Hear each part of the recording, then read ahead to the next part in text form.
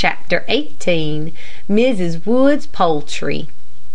After breakfast, Mrs. Wood put on a large apron, and going into the kitchen said, "Have you any scraps for the hens, Adele? Be sure and not give me anything salty." The French girl gave her a dish of food. Then Mrs. Wood asked Miss Laura to go see her chickens, and away we went to the poultry house. On the way we saw Mr. Wood. He was sitting on the step of the tool shed, cleaning his gun. "Is the dog dead?" asked Miss Laura. "Yes," he said. She sighed and said, "Poor creature, I am sorry he had to be killed. Uncle, what is the most merciful way to kill a dog? Sometimes when they get old, they should be put out of the way." "You can shoot them," he said, "or you can poison them. I shot Bruno through his head into his neck. There's a right place to aim at. It's a little one side of the top of the skull. If you'll remind me, I'll show you a circular I have in the house. It tells the proper way to kill animals. The American Humane Education Society in Boston puts it out, and it's a merciful thing." "You don't know anything about the slaughtering of animals, Laura, and it's well you don't. There's an awful amount of cruelty practiced, and practiced by some people that think themselves pretty good. I wouldn't have my lambs killed the way my father had his for a kingdom. I'll never forget the first one I saw butchered. I wouldn't feel worse at a hanging now. And that white ox. Hattie, you remember my telling you about him. He had to be killed, and father sent for the butcher. I was only a lad, and I was all of a shudder to have the life of the creature I had known taken from him. The butcher, stupid clown, gave him 8 blows before he struck the right place. The ox bellowed and turned his great black eyes on my father, and I fell in a faint." Miss Laura turned away, and Mrs. Wood followed her, saying, "If you ever want to kill a cat, Laura, give it cyanide of potassium. I killed a poor old sick cat for Mrs. Wyndham the other day. We put a half teaspoonful of pure cyanide of potassium in a long-handled wooden spoon, and dropped it on the cat's tongue, as near the throat as we could. Poor pussy, she died in a few seconds. Do you know, I was reading such a funny thing the other day about giving cats medicine. They hate it, and one can scarcely force it into their mouths on account of their sharp teeth. The way is to smear it on their sides, and they lick it off. A good idea, isn't it? Here we are at the hen house, or rather one of the hen houses." "Don't you keep your hens all together?" asked Miss Laura. "Only in the winter time," said Mrs. Wood. "I divide my flock in the spring. Part of them stay here, and part go to the orchard to live in little movable houses that we put about in different places. I feed each flock morning and evening at their own little house. They know they'll get no food, even if they come to my house, so they stay at home, and they know they'll get no food between times, so all day long they pick and scratch in the orchard, and destroy so many bugs and insects that it more than pays for the trouble of keeping them there." "Doesn't this flock want to mix up with the other?" asked Miss Laura, as she stepped into the little wooden house. "No, they seem to understand. I keep my eye on them for a while at first, and they soon find out that they're not to fly either over the garden fence or the orchard fence. They roam over the farm and pick up what they can get. There's a good deal of sense in hens, if one manages them properly. I love them because they are such good mothers." We were in the little wooden house by this time, and I looked around it with surprise. It was better than some of the poor people's houses in Fairport. The walls were white and clean, so were the little ladders that led up to different kinds of roosts, where the fowls sat at night. Some roosts were thin and round, and some were broad and flat.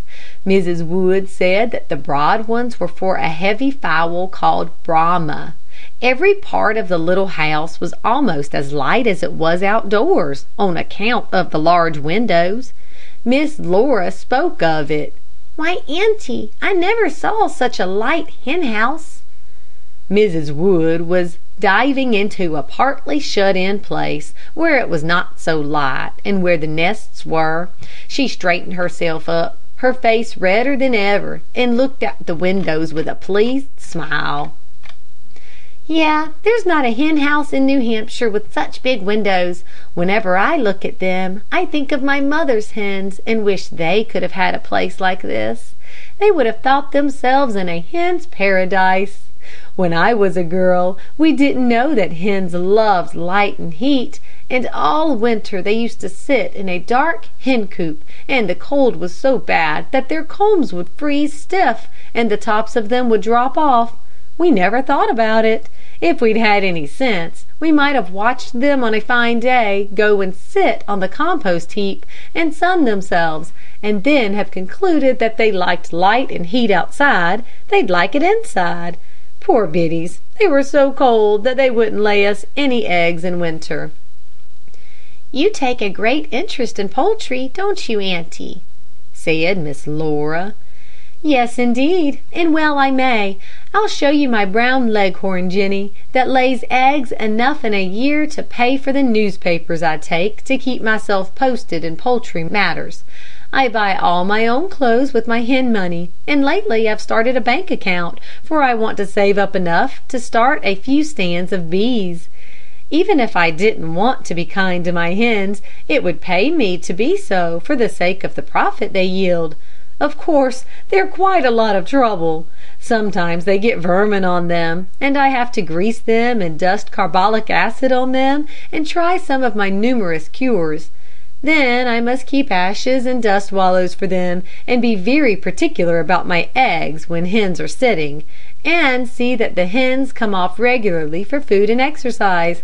Oh, there are 100 things I have to think of, but I always say to any one that thinks of raising poultry, if you are going into the business for the purpose of making money, it pays to take care of them. There's one thing I notice, said Miss Laura, and that is that your drinking fountains must be a great deal better than the shallow pans that I have seen some people give their hens water in. Dirty things they are, said Mrs. Wood. I wouldn't use one of them. I don't think there is anything worse for hens than drinking dirty water. My hens must have as clean water as I drink myself, and in winter I heat it for them. If it's poured boiling into the fountains in the morning, it keeps warm till night. Speaking of shallow drinking dishes, I wouldn't use them, even before I ever heard of a drinking fountain. John made me something that we read about. He used to take a powder keg and bore a little hole in the side, about an inch from the top, and then fill it with water, and cover with a pan a little larger round than the keg. Then he turned the keg upside down, without taking away the pan. The water ran into the pan only as far as the hole in the keg, and it would have to be used before more would flow in. Now let us go and see my beautiful bronze turkeys. They don't need any houses, for they roost in the trees the year round.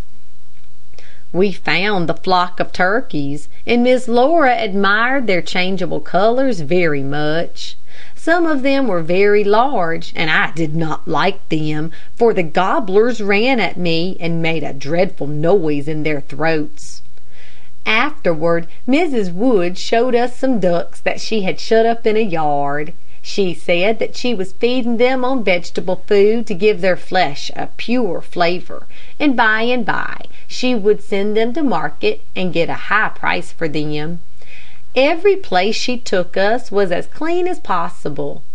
No one can be successful in raising poultry in large numbers, she said, unless they keep their quarters clean and comfortable.